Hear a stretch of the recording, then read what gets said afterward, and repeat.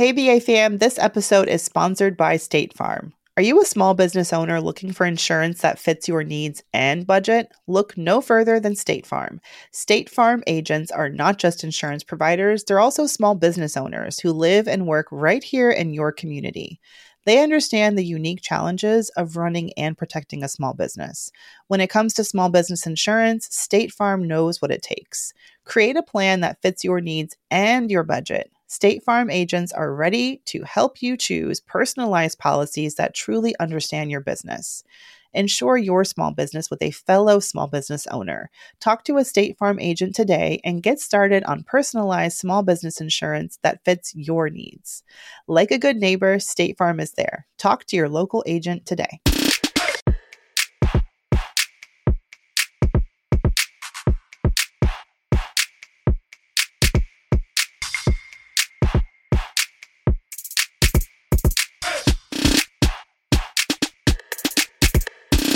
We have a really exciting guest tonight. We do. One of our faves. I'm about to buzz her in. She just pinged me.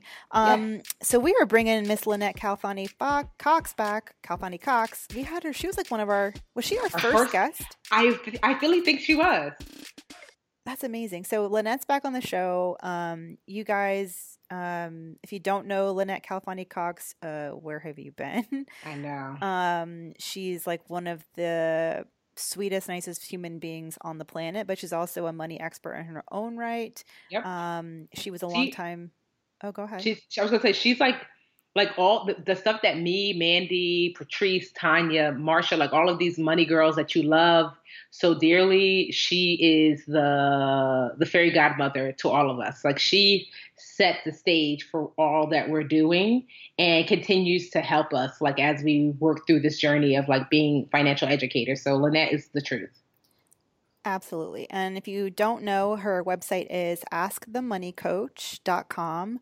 Lynette is a multi-hyphenate, but she has all sorts of books. She's sort of an expert in saving up for college and has great tips for parents trying to manage the cost of college and all that comes with it, and retirement. And every Monday she does a live Facebook chat. So you should go follow her on Facebook, Lynette Calfani-Cox. Check out her Monday Money Talks.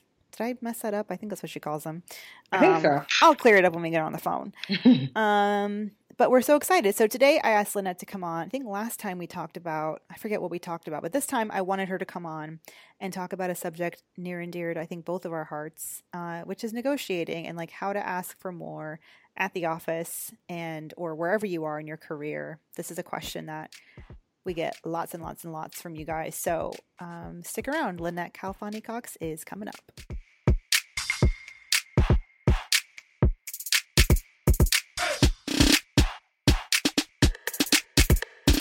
Lynette Calfani-Cox, she was our very first interview, and she's back. So we're super excited because Lynette's going to talk about all things negotiating. We're also going to squeeze some college tips and info because Lynette got her daughter helped her daughter get not only a free ride, but tons of money for college. So if you want to be like that, get on board. Take a listen. Jamal, you listening? Good. All right. So Jamal is who we call our, we have a handful of male listeners, and that's what we call them. Yep. I know. They tune out for the girl stuff, but back in. Yeah. But no, I think that this topic, thank you, Lynette, for joining us again. You are our fave. So this is a topic I'll never get tired of talking about. And I always like to get your perspective, like each person we talk to, their perspective on this. Because we still get a lot of questions about, what are some strategies? How should I be asking for more at work? What do I do if I feel stuck at work and I don't feel like I'm getting paid enough and the, opportunities for growth just aren't there? And I wonder if you could start off by talking a little bit about sometimes early in your career or even recently when you feel like you either have missed an opportunity to negotiate or took advantage of one and like what you learned from that. Sure. Well, over the course of my career, I've been super lucky in the sense that I don't even know how or like why I chose to like negotiate so early in my career, because honestly, I don't ever remember my mom telling me. I don't remember any female mentors or older women telling me to negotiate. I have 5 sisters. 3 of them are older than I am. But honestly, I don't remember them telling me to negotiate early in my career. I just kind of took it upon myself to do it. And I am so enormously grateful that I did, because it really has been kind of one of those benchmark areas in terms of my own financial life, not just as an employee, but even now as an entrepreneur. And so there have been times when I have not negotiated, and it's usually when I get an offer that's like excellent, sort of right out the box, and I'm like, all right, don't be greedy, girl, you know. But how do you know when it's good enough? One of my younger cousins asked me that. She's like, I don't know, I'm really excited, but I don't know if should I just negotiate because everyone tells me to, or how do I know if it's good enough? See, that's a great question, and you really should know, quote unquote, what's good enough for you. So I'll give you a case in point, since you asked about my early professional career, my history then. The reason I say you should know is you should know like what amount of money would make you happy and what amount of money is commensurate with the skills and the background and the value that you're going to bring to an organization. So, for example, when I got out of grad school at USC in Los Angeles, it was 1993. And I had gotten married very young, and then I moved to Philadelphia. My ex was in graduate school, and so I was working not 1, but 2 jobs. So I worked at the Philadelphia Inquirer as a correspondent by day, and I worked at Fox, the 10 o'clock news, by night. And I was a writer and an assistant producer at Fox. So for both of my jobs, literally, I was, working myself to the bone. I would be at the Inky, as we called it, for, from about 9 o'clock in the morning to about 5:30, almost 6. And then I would race like a mad woman across the bridge and come back in, because I worked in South Jersey and in the Cherry Hill Bureau for the Inquirer. And then I would rush to come back over to downtown Philly area. And then I would go to my job at the 10 o'clock news, and I would get there about 6:30-ish and be there until 11, till the show ended. Long story short, when I changed and left those 2 jobs to go work for Dow Jones, the parent company of the Wall Street Journal, the job offer that I got from Dow Jones was more than I was making for both of those previous 2 jobs put together, but I still negotiated for more. So I knew at the time that not only was I going to have one heck of a commute, because I was commuting on Amtrak from Philadelphia, from 30th Street Penn Station to New York now, to go to the World Financial Center, which is where the headquarters for Dow Jones was. I knew that was going to be 2 hours, door to door commute each way. I knew I was going to have like a $400 or something round trip Amtrak ticket and everything.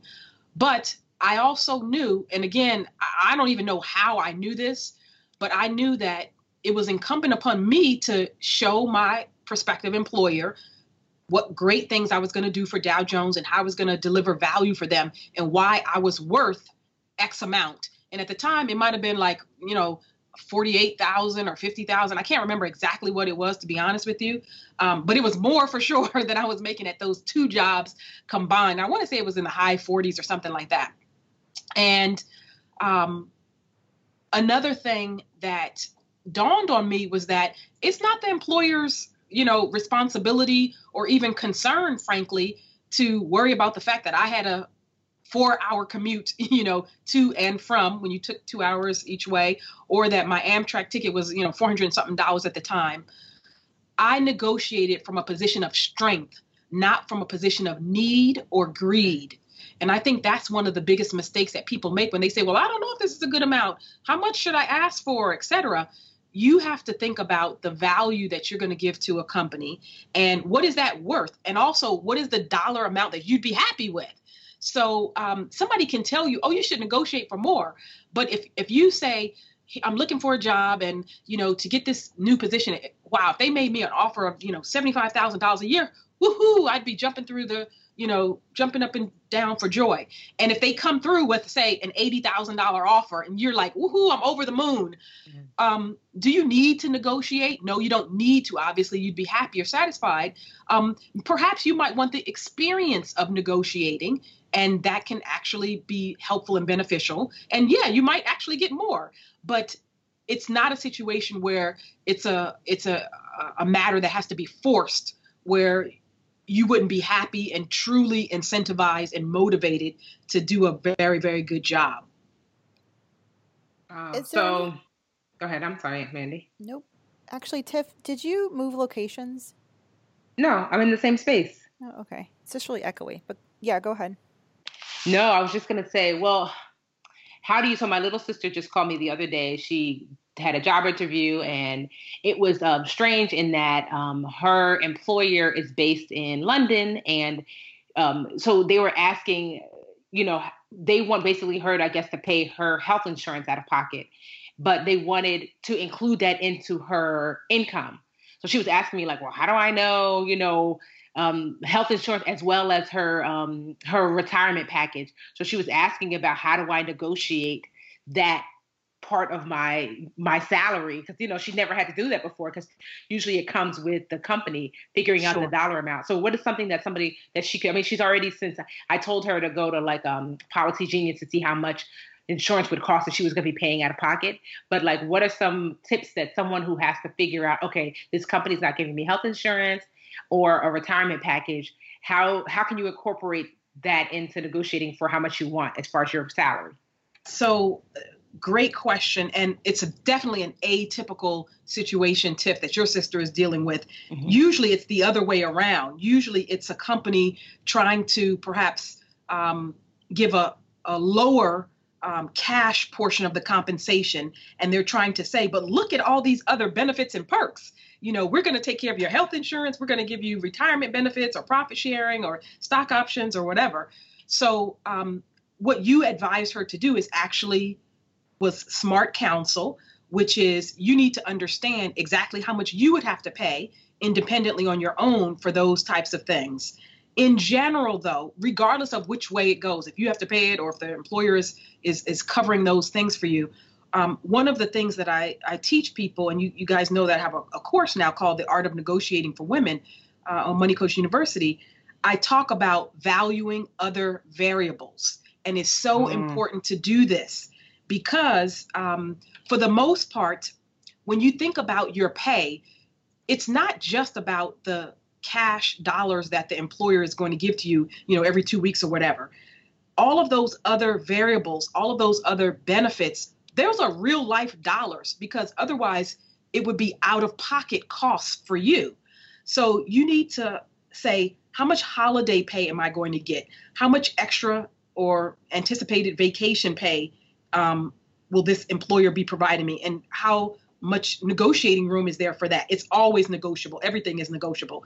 Will they be willing to pay off my student loans, for example, all or a portion of the student loans? Will they provide me with flexible work schedules? What is that worth to me? When I was at the tail end of my employment as a Wall Street Journal reporter for CNBC, one of the things that I negotiated at the end of my contract there, I had a very nice 6-figure salary, but I was in the process of writing my first book. And long story short, we were at an impasse, and I had an agent who was negotiating for me, a very high profile TV and book agent, a guy named Bob Barnett. But long story short, we were at an impasse. And at that point, I negotiated directly with a woman who was one of the key people there. And in the end, it kind of all fell apart. And there was, some frankly bad faith negotiations that took place, not on the part of CNBC management and not on, Wall Street Journal folks. This person got fired and a whole bunch of other stuff, as did I, me and 200 other people. But I'm saying all that to say that what I negotiated was when we got to an impasse and she told me, this is as high as I can possibly go. I said, okay, I'd be willing to accept that salary if I get that salary and I'm able to work 4 days a week instead of 5 days a week. And having that flexible schedule was beneficial to me. It basically meant I was working 80% of the time instead of 100% of the time, but I still got the same level of pay.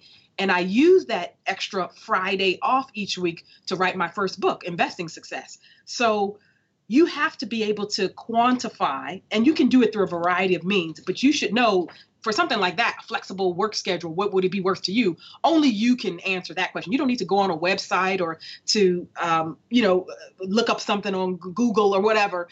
You know what that is sort of worth to you from a quality of life standpoint or from an aspirational standpoint, if it frees you up to do something else, right? I have a question, Lynette. Mm-hmm. So this is, and you talked about asking for a semi-part-time schedule, a day off a week to work on your book. Do you feel like that is maybe treated differently than when, so for example, let's say a new mother may not get very much maternity leave at her office. Do you think it's looked at differently if a worker or woman would want to take off or ask for a part-time schedule to spend time with her newborn or with her child? And do you suggest that, new moms ask for that, especially if they don't get a very generous, which many, many women don't get a very generous maternity leave schedule? The reality is there are gender biases in the workforce. And yes, I would be less than honest if I said that I didn't think many employers, frankly, dependent upon the industry, dependent upon the line of work that the woman was doing. If I didn't say that many employers would look kind of askance at that or see that in potentially a negative light. You have to think about it in a bigger context, however, because not everybody, of course, many of us are going to have kids, and I've had 3 kids, and many people will go through a phase where you're out of the workforce for X amount of time. Again, I'll tell you what I negotiated during my maternity leave and elsewhere. It was great. I got an office built in my house twice, not once, but twice, when I had my 2 kids when I was in corporate America. So it actually worked out for me. But some employers will look at what is the reason that you're asking for a flexible schedule. For example, if you want to do a sabbatical, if you want to take time off to travel or do research, if you want to go do a graduate program or take part-time for school, if you want to write a book, if you want to do something quote unquote professional or something that's along the line of career or perhaps academic development, chances are they're going to look at that in a certain light, which is going to likely be viewed differently than taking care of your personal needs. Tending to your family, your kid, that kind of thing. Now, you and I, we all know that a woman or a man who is not distracted at work, who feels focused and who has flex time, et cetera, is probably going to be actually a better employee, right? Because they're going to be less stressed about it. They're going to have more work-life balance, and they won't have the same stress around those issues. But, think about a woman who's, on the on the career track to become a partner in a law firm, et cetera. Sure, I can see her being, put on, quote unquote, the mommy track and not being viewed as viable a candidate for promotion, et cetera. If she flat out said, listen, I want to take time off because I want to go, with my kids. I think a better strategy is to come at an employer by explaining how a flex schedule or a co-working schedule with you and another person who might be, the 2 of you might each do 20 hours a week or something to that effect, how that would benefit the employer. Period. End of story. Again, my initial advice is that people go to employers with the wrong approach or with the wrong messaging. So that sounds like a personal need to me. I have a baby and I want to spend extra, quote unquote, time with my baby. I took this 6 weeks maternity, 3 weeks, 8 weeks, whatever it was you took. Oh, but now I want to spend extra, quote unquote, time with the baby. That's not the right approach, because again, that's arguing from a standpoint of need or sometimes people argue from a point of greed even, and not from a position of strength. If you can show your employer, if you can demonstrate to them how you are going to be just as productive during your 20 to 25 hours, or how you will be still effective in your job, or how you will actually impact their bottom line, whether that's revenues or profits or ability to engage with and retain clients, whether it's achieving some cost savings or efficiencies, whether it's in the operation side, whatever. And you can and should be able to demonstrate that. So part of what I like to tell people about is, we've all heard this expression about, oh, know your worth, and all of that. Mm-hmm. Well, it's not important to just know your worth. It's important to show your worth, to demonstrate, to literally give them a bottom line, give them some numbers, because that's what employers understand. They understand, oh, she will still have X number of customers served. She will be just as effective on the sales or distribution or the marketing side, or, her efforts will help us to curb these legal costs, or, that kind of thing. You have to be able to document and show to an employer how it is that you're still helping the bottom line and indeed improving it. That's great advice. Tiff, do you have a question? Oh, yeah. I was like, wait, I didn't want to do the double dutch. You're like, wait. Well, okay. So I'm going to ask for the entrepreneur side, because, I know that you've answered some great questions for when you have a job. So say you're an entrepreneur, and I know I've asked you this personally. You've guided me so well. When you're negotiating, like a speaking engagement or a contract, and you're not quite sure, because, a speaking engagement can run anywhere from, you get $500, some people get $50,000. And how do you know what your cutoff is? Like, well, I'm at a point now, I'm not going to take less than this, but I probably should not expect $50,000. Like, how do you navigate, so this is someone who's not brand new to speaking, but they're also not a super seasoned veteran. Most people fall somewhere in the middle. How do you start to decide, how much to expect, and when? Because there's been times when people have said yes so quickly, and I'm like, oh man, and I find out later, exactly, maybe thousands of dollars more, and I'm like, how was I supposed to know that? Right. So how do you figure that out? So great question, Tiffany. I think the way that I've navigated this challenge over the course of my career, and especially the last 15 years as an entrepreneur, is I set my rates accordingly, first and foremost based on the value that I bring to an organization and what I would be happy to be paid to get for a speaking engagement or for other types of client work that I do. So for me, the first question is one of value. The second thing is around benchmarking. So yes, you do want to have competitive pricing, right? So that means that you do have to kind of know the going range. And as you said, somebody might be starting out, they might be like, great, if I get $500, $1,000 for a speaking gig, I'm great, I'm good, I'm real happy with that. In my case, I think a third point of reference is instructive. It's definitely helped me. And that's to talk about this stuff. That's to be candid and honest. So, for example, I pride myself on pricing integrity, and that's what I call it, in the sense that any client who calls me up, they're going to get the same price. It can be Walmart or Prudential or, Capital One or anybody else. I'm going to tell, or it can be Joe's Auto Body down the street. Or it can be a local nonprofit or a national nonprofit or a regional. I'm going to tell them all the same price. Now, do I have pricing flexibility? Yes. Will I be willing to negotiate? Absolutely. But in general, for me, I set my prices according to the value, where I think I am in the competitive landscape, and the fact that I do want to speak. I want to be active and out there speaking, and I like to be out there active speaking, and based on me sort of knowing kind of, going rates. So I'm very upfront in telling companies and even my peers like you guys, here's my rate. This is not a hypothetical. This is the truth. My rate is $12,500 for a corporate speaking engagement. And my clients know that they have me. So if they want me to do a keynote address or a workshop or a seminar, I don't parachute in and out.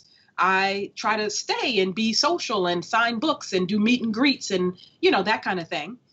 For nonprofits, I discount my pricing by 50%. So my price to nonprofits is $6,250. I've priced it that way, knowing that many nonprofits, frankly, will not have the budget. However, they will have sponsorship, a corporate backer, or I will have a corporate sponsor that's willing to come to the table. And I also know that there's flexibility, which is one of the great things as an entrepreneur. You can package certain things. So somebody might say, okay, but if we bought books also, would you be willing to come down a little on your speaking fees? Yes, absolutely, I will. If it's a local engagement, will I accept less as opposed to me going and flying, and taking 2 days away? Yes, I will. So we definitely indicate flexibility in our pricing. But I'll give you a case in point. Toyota, for example. So I've done some work with Toyota, and they support a number of nonprofit efforts. So I did some work with them about a month or two ago with a nonprofit.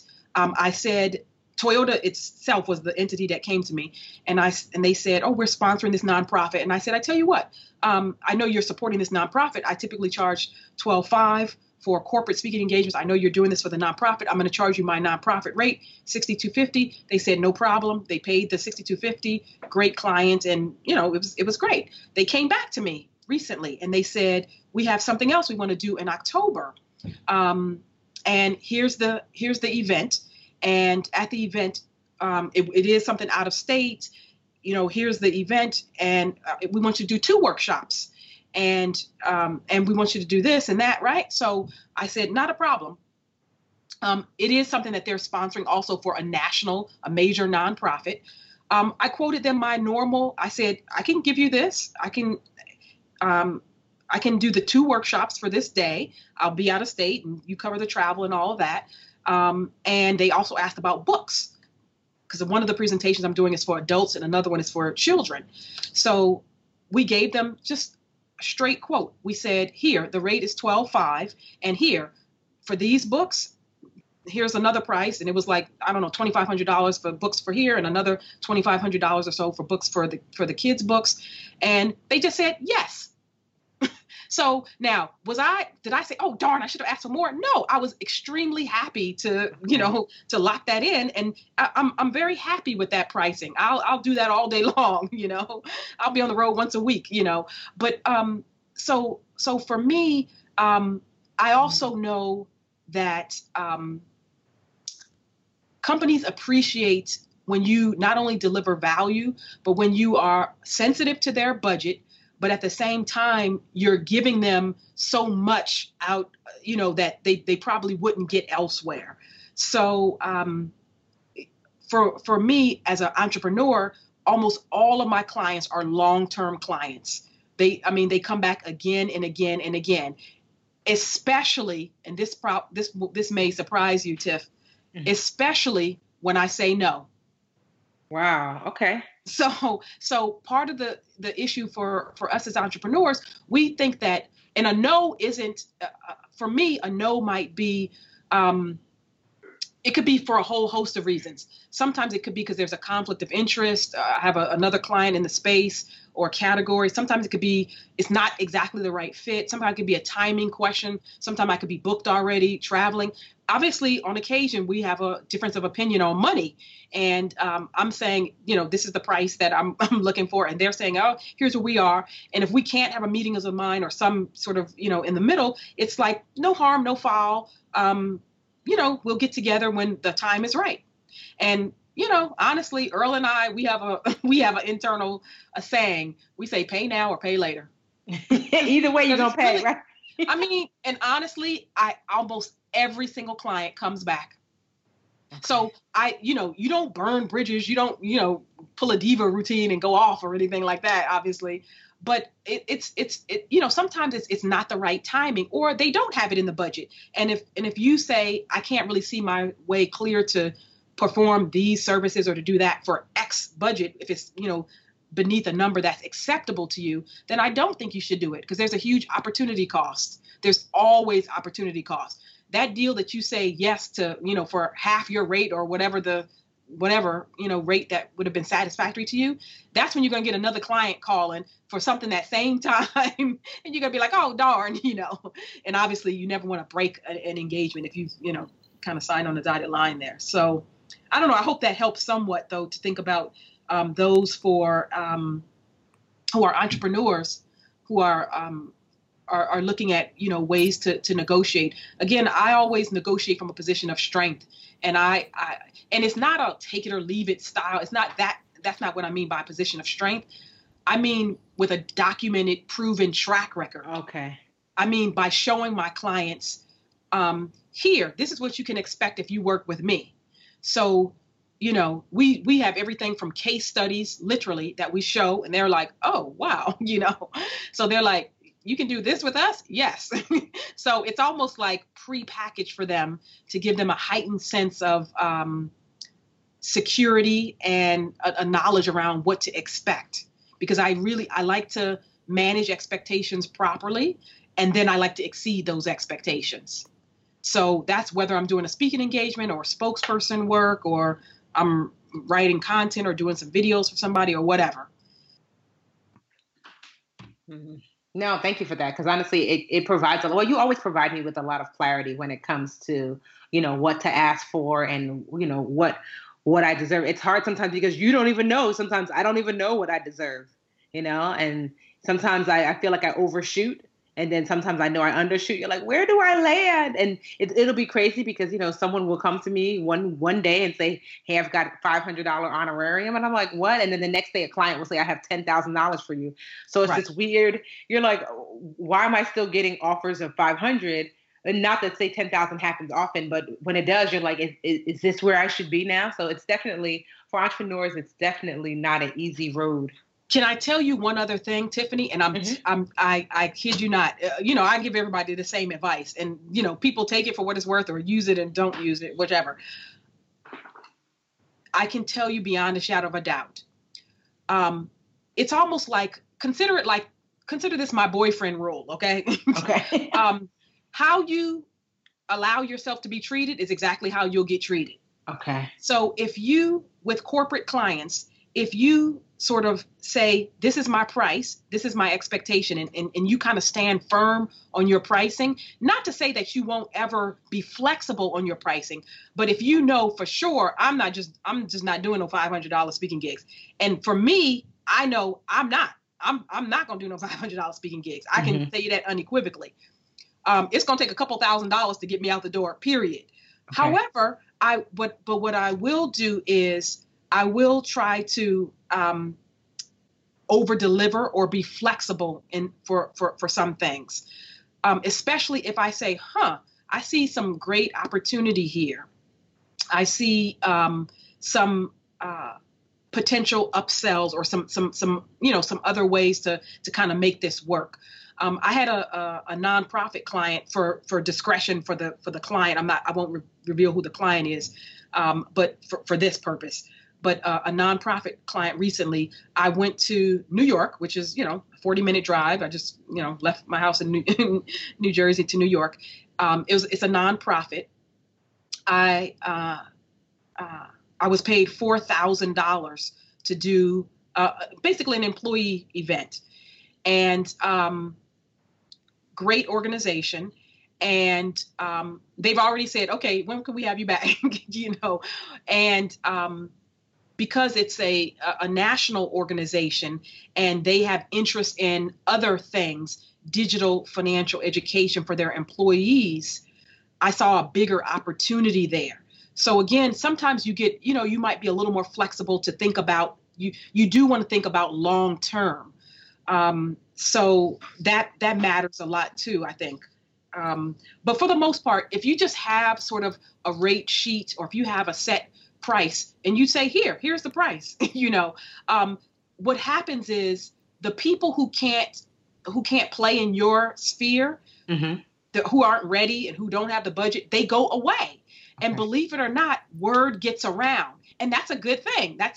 You want word to get around.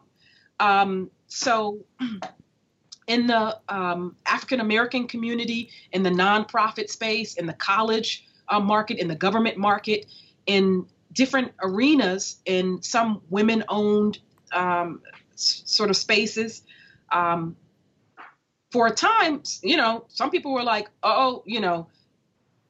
don't reach out to Lynette because, she might be X price. And it's not that I'm going to say no, I'm, you're beneath me, I can't come on and do something with you. Absolutely not. It's the opposite. It's me saying, let's make this a bang up, presentation and event for your constituents, your employees, your customers, your prospects, whatever, right? And here are my ideas. This is what I can bring to the table. And here's the price for that. This is what this is going to get you. Sometimes they were like, great, let's do it. Sometimes they say, oh, this is what our budget can accommodate. And we negotiate a little bit and it, works out. Other times it's like, nope, we just don't have that at all. And if it's a platform or an organization that we think, we could develop something here, I may go to one of my corporate partners or to another third party to try to make a three-way deal happen. And those are also lucrative and creative opportunities. So it doesn't have to be a hard no. I always say that a no is sort of just not yet, especially when you're negotiating. But kind of setting a benchmark or just an absolute minimum, really, I'm not coming out the door for this. I'm just going to, and just knowing at least internally what that number is for you, it really is important, because you can just put all the other stuff, you can just let that stuff go away or redirect it or help educate your clients too, to say, here's where my pricing is X. Because I feel like I know in the industry for personal finance experts what I do. I know that, say, a Jean Chatzky is going to charge more than me. I know a Susie Orman definitely is going to charge more than me. So, but then I know that my pricing is going to be more than many, many, many other people who aren't at at their level, right? But for me, 12.5 is perfectly comfortable. I'm just it's. I don't feel that it's overpriced or underpriced. I feel that it's right about right for me. I think that is such a great piece of advice for anyone, whether you're an entrepreneur or negotiating a salary in the corporate world, because I have certainly felt like people walk into a negotiation and have no idea what even to ask for. They just feel like, I got to negotiate and I want a lot of money, but I don't know what the number is. And if you have to, it's as simple as what does it cost you to live and what will it cost you to be, happy? And I think you should have that number in mind when you go in. And then either way, when you walk out, you at least know that you went in educated and you went in having a number and knowing what you want, and when to be happy and when not to be happy with an offer. And honestly, when it comes to negotiating, again, one of my other principal lessons is bring your A game. You absolutely cannot bring your A game. You can't be your best. You aren't being your best if you don't have a number in mind when you're going to an employer, because frankly, it's telling me that you've been lazy, you've lacked discipline, or you've lacked initiative because you haven't done the bare basics in terms of research. There is absolutely no reason, with all of the information and knowledge that's at our fingertips today, for you to go into a negotiation and say, well, I don't even know, how much is this job paying? Or, what's the person who's already on the job or the predecessor in this position, how much do they get paid? Or others in the industry, what do they get paid? There's just way too many sources of information for you to get that that data. You can go to Glassdoor, you can go to salary.com, obviously Indeed, you can use PayScale, and you can find out, even the government, the Bureau of Labor Statistics, okay? You can find out based on all kinds of information, literally down to a specific company, what pay scales are in a company. based on title and industry, based on years of experience. You can always find out about a given range for salary for a specific position. And you really should go into the door of a negotiation, whether you're trying to get hired or even get promoted on a job. You should absolutely know that information. If you don't, it's telling me you haven't brought your A game. You haven't done enough homework yet. Even just talking to, HR managers, employees, and other colleagues, even if not at that specific company, but at other competitors who are in the same job and getting a feel for salary. You can and should do that.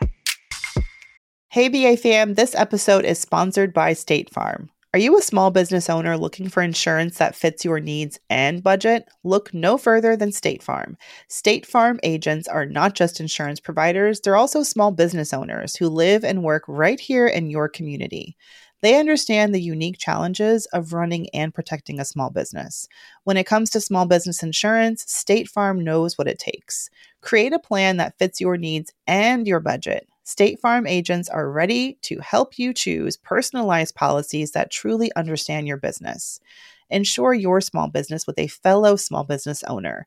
Talk to a State Farm agent today and get started on personalized small business insurance that fits your needs. Like a good neighbor, State Farm is there. Talk to your local agent today.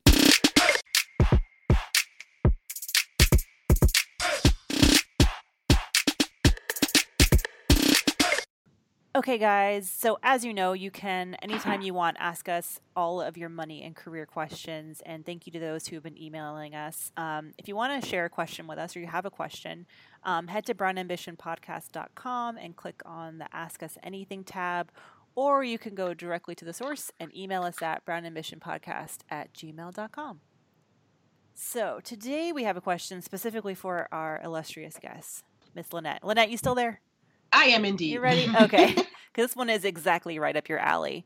So as we know, it's graduation season is still underway, I feel like, in a lot of the country. People are graduating and going to college, and a lot of parents are like, oh my God, what do I do?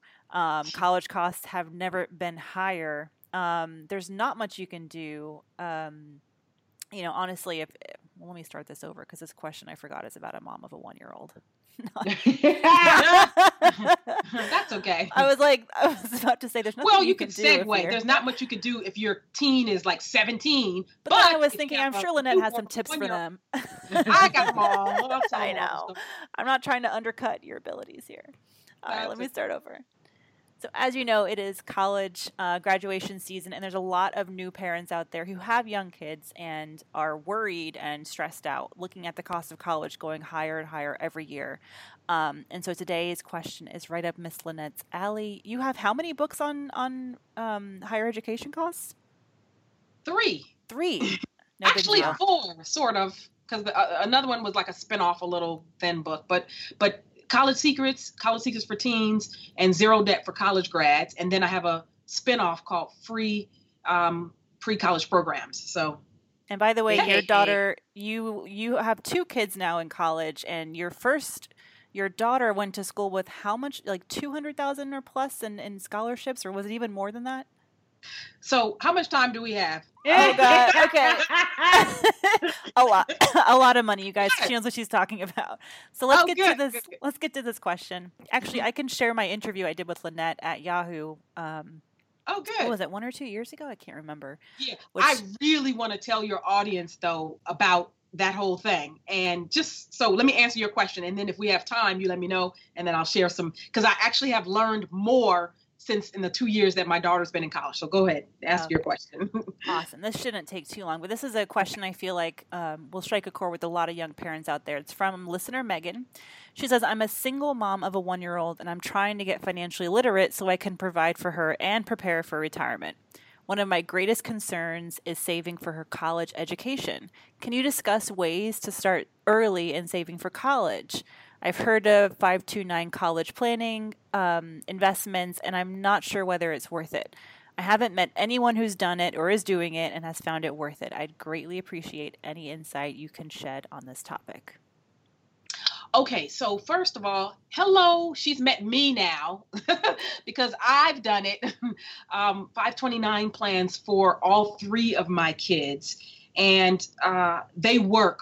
They're a fabulous way to save for college.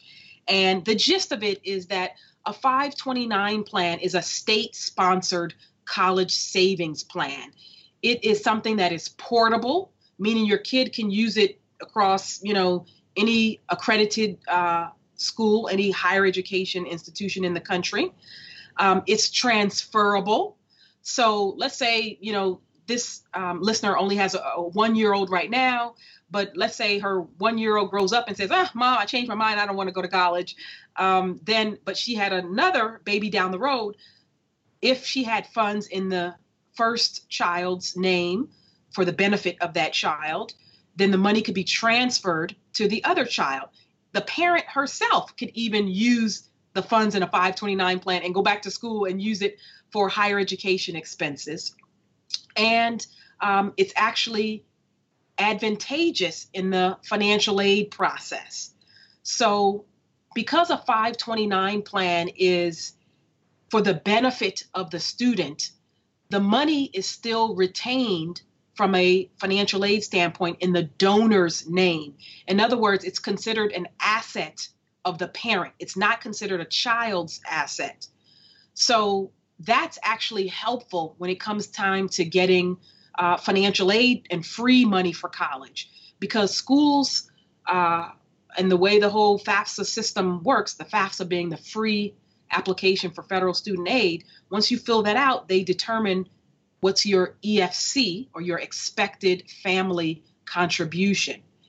And in a nutshell, any assets in the student's name, the student is expected to contribute roughly 20% of those assets. So let's say there was, just to use a round number, $1,000 in a 529 plan. That's considered something that's in the parent's name, and only 5% of that is expected to be contributed overall when they're looking at the parents' assets in their totality. So if the student had, say, $1,000 in his or her name, just in a checking account or in a savings account, $200 out of that would be deemed necessary to be turned over as part of the expected family contribution. So long story short, 529 plans are great. They work very well, especially if you have a young child and you're gearing up to start saving. You can save a little bit at a time, and it really can grow over time. There's a website that's very helpful as well. It's called savingforcollege.com. Savingforcollege.com. It's run by a guy named Joe Hurley, one of the premier 529 experts in the country. It'll teach you everything you want to know about 529 plans, and you can get them in any state. And some states even offer tax advantages for opening a 529 plan. So when you had your 3 plans for your kids, did they each have their own, or did you just open one and then you sort of like let the water fall over after each kid went to school? They each have their own 529 plan, and you do have to designate who's the beneficiary in effect, who the account is for the benefit of. In my case, for example, my kids had a New York plan, and it's not the case. I've never lived in New York. I'm not a resident of New York.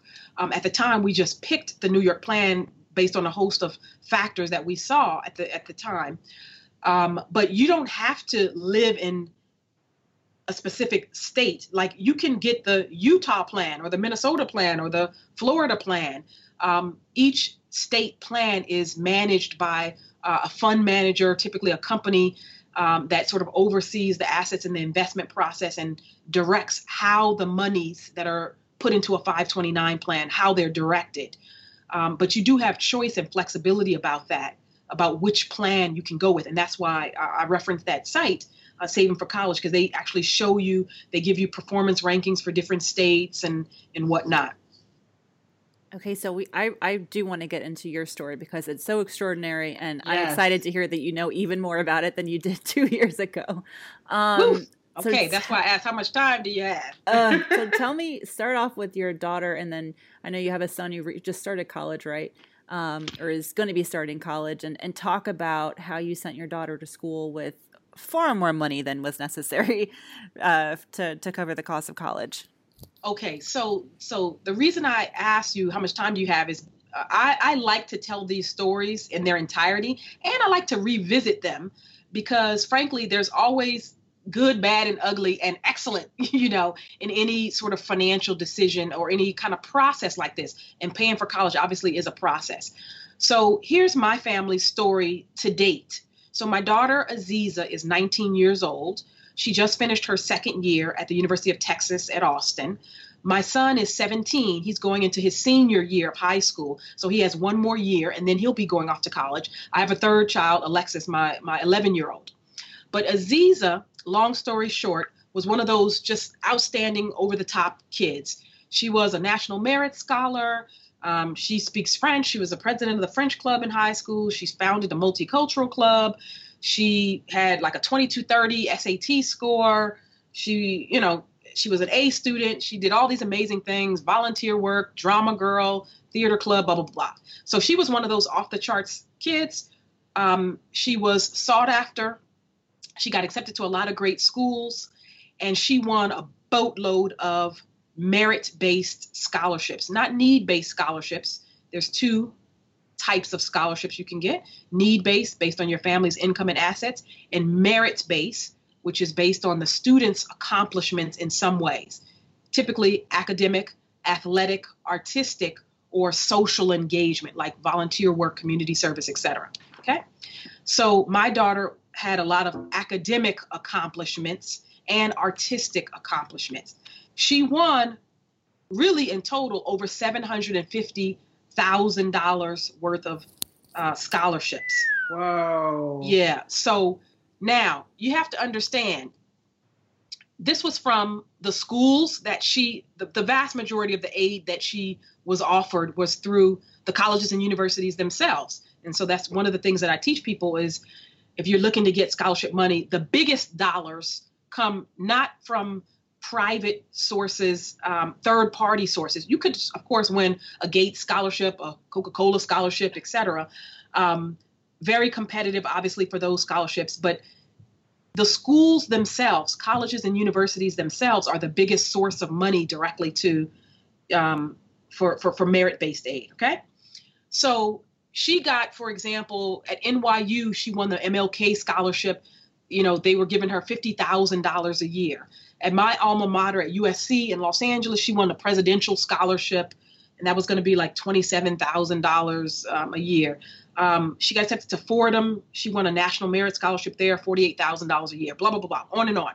Ultimately, she turned those down, of course, and she went to UT Austin. She got accepted into their Business Honors Program, and she won about $40,000 roughly worth of scholarship aid to pretty much cover most of her college costs. We only had to cover like maybe $5,000, some the books, the travel back and forth, a little bit of the housing, stuff like that. But she won a lot of scholarship money directly from the school itself, including a $10,000 a year scholarship from BHP, the Business Honors Program.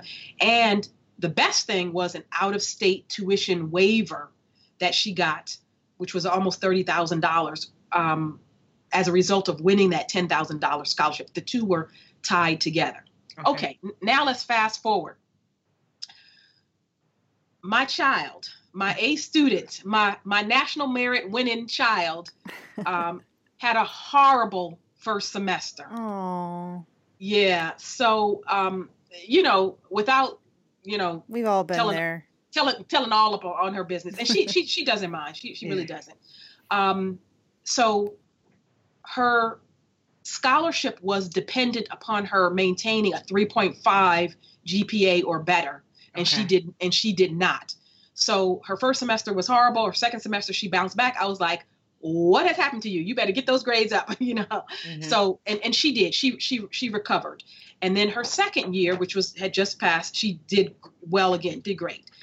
But bottom line, because she did not have, at the end of her first year overall, she did not have a 3.5 GPA, she lost her scholarship. Oh my goodness. Ouch. Yeah. Forever? Or could Forever? Forever? I know, right? I'm like, what?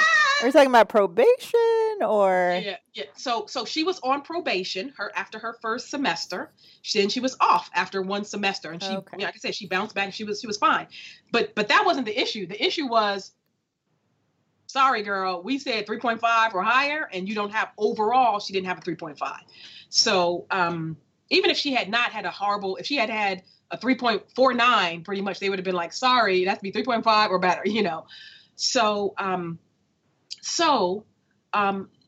it's been a learning experience. It taught us a couple of things. One was about transition.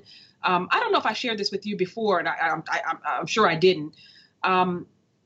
My daughter, in her senior year of high school, a couple months before graduation, she suffered sudden hearing loss in her right ear. I didn't know that. That impacted her, a little bit her first semester in college. She was sick for 3 weeks, and, she didn't tell me. And I was like, you didn't go to like the campus health? She was like, I didn't know how to or what to do, on her own the first time. I think there was transition issues, her going from, East Coast to the South, basically Texas, that transition, being raised in a bubble, admittedly, in the suburbs here, Mountainside, New Jersey, population 8,000, and then going on a campus with 50,000 students alone on the campus, Yeah. So I think there was a lot of transition, and it was just a little overwhelming for her, everything. So, but got back, right back up on the horse. I told her, don't prove it to me, prove it to yourself. Go back up there and show me what you can do. Show yourself, even more importantly. And she did. And so I'm fast forwarding to say, as her parents, we did something that I'm sure some parents would be like, what? We actually doubled down on Aziza. We put a game plan together, and I said, if you need any tutoring, you're going to be talking to your academic advisor and your counselors. You're going to do this, that. She did everything I asked her to do. Her grades went back up. She got A's and B's, and there's no problems. However, because we had a financial situation now that we had to say, okay, what are we going to do here? School there is about $55,000 a year, all in tuition fees, room and board as an out-of-state student. So cutting to the chase, this is what we did. We bought her a condo. Now, some people would be like, what? Like, what? I'm trying to follow, but I'm hanging in there. Okay. So the short explanation is that her having a condo, ownership of a condo for 1 year establishes Texas residency for her. Oh. So instead of us having, a $38,000 or $40,000 a year tuition bill, she'll be getting in this in her junior year, in-state tuition of about $11,000. Wow. And the housing side is covered because we put down, $21,000 or so, $25,000 to buy the place for her. She has 2 roommates. The roommates pay $1,400 a month. The mortgage is $1,400 a month. So there's no net sort of out-of-pocket cost for us with that, and her housing is covered with that. So it actually, thank you, Jesus, it worked out. But that's actually how we dealt with it. And, now she's getting back and she's applying for scholarships again. And, part of the lesson is if you lose a scholarship, mercifully for her, she had parents who had the financial wherewithal to backstop her. Because, I can tell you, her father, my ex, was like, oh, well, I guess you got to come back home. And I was like, no. Wait, but she still had to pay for out-of-state tuition, right, for that semester? For her sophomore year. Did you guys finance that with student loans, or? We had to pay. We had to just pay it. We had to pay. Ouch. So, something similar happened to my little brother. And UT is a state school, right? Yep. So their merit-based aid comes out of state funding, correct? Or is it like a private endowment? No, it's a public school. So they do have some scholarships that they award through private donors that give them, give students their scholarships. But if you're a resident, that's coming through if you get state aid, that's through the state of Texas. Right. One thing that happened to my brother as far as losing his scholarship, we went to the University of Georgia, big state school, and he had a merit-based aid, but since the recession, when college funding has sort of dried up in a lot of ways in state-funded schools because states have been, in some cases divesting, there's less money to go around. So the same scholarship that I got for maintaining a 3.2, I think, GPA, he had to maintain like a 3.7 or something, and he lost it. And can I tell you something, you guys? I'm telling you, this is, I hate to say it this way. I won't call it a racket, but I will say that colleges and universities across the country employ specialists and professionals that are called enrollment managers or yield managers. They actually know that a pretty high percentage of students are simply not going to maintain those grades, thus the high performance bar. So it's preparing me with my son, because I know that based on our family's income and assets, it's not likely that we will qualify for need-based aid. I will still apply. I will still go through the FAFSA process, just like I did with Aziza. But when I think about scholarship opportunities and any potential free money for college for him, for my son, I'm looking at merit aid and institutions that do grant merit aid, or schools that have very, very strong need-based aid. And those are mostly the Ivy's top, sort of elite private schools and those with strong endowments. But these schools, no, they absolutely, I believe me, when I went through this experience with Aziza, I did an exhaustive amount of research. And I was like, oh, this is not actually uncommon. Can I tell you something that one factoid that says it, clearer than anything else that I came across? The average high school student suffers a 0.5 drop in their GPA when they go from senior year of high school, 12th grade that is, to their freshman year in college. So in other words, the student who had a 3.85, let's say, GPA, on average, that student will have a 3.35 or a 0.5 drop in their GPA. That's just nationwide, the average. Okay. So you might be like, oh, my child is so smart and bright and they'll be great. They'll be fine. Yep. They won't be able to maintain. I was like 3.5. Oh, Aziza's got this. No problem. And so, but obviously it's next level. It's a higher tier of performance that's required of the students. Not to mention, it's not even so much the academics and the grades that are, oh, this is so hard. It's more about all of the stuff that they have to deal with, being on their own for the first time.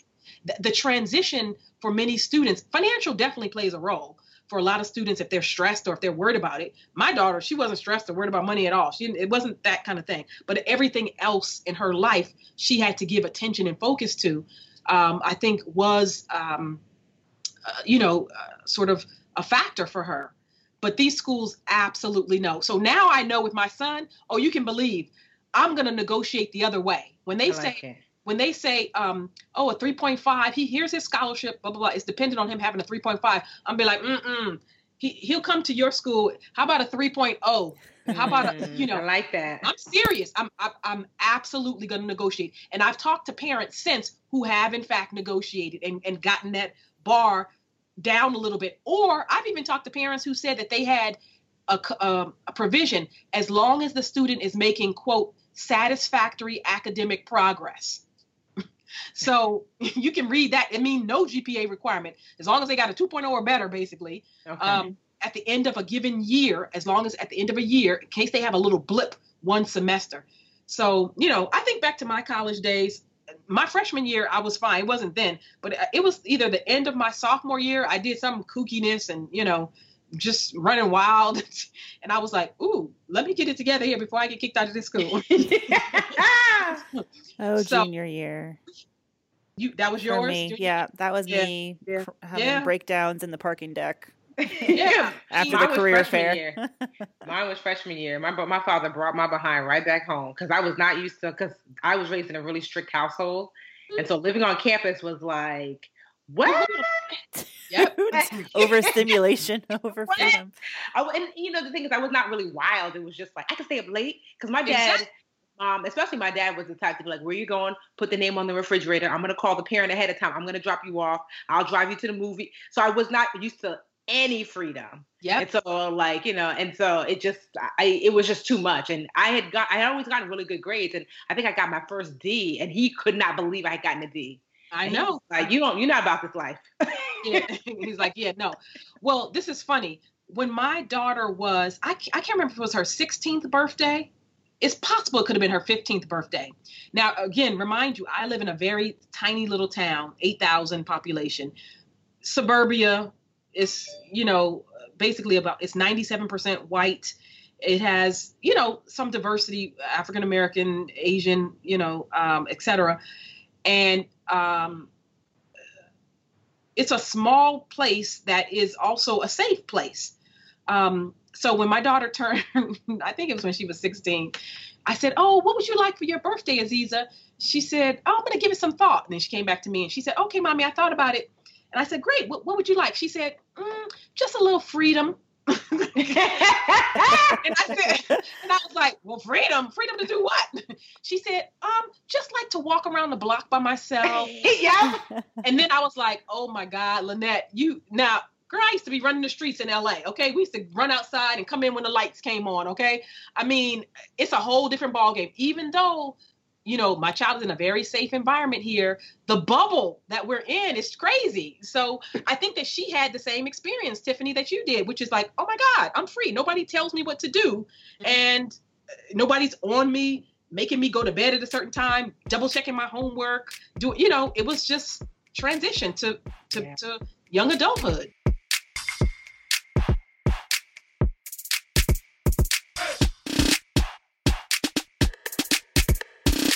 Lynette, thank you so much. Tell the people where they can find you and find all your great work.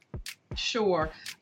They can catch me on my free financial advice blog, askthemoneycoach.com, or they can take a course with me and get video training, one-on-one lessons through my platform on moneycoachuniversity.com. Free and paid offerings there. Awesome. Thank you, Lynette. You're always the best. Thank you, guys.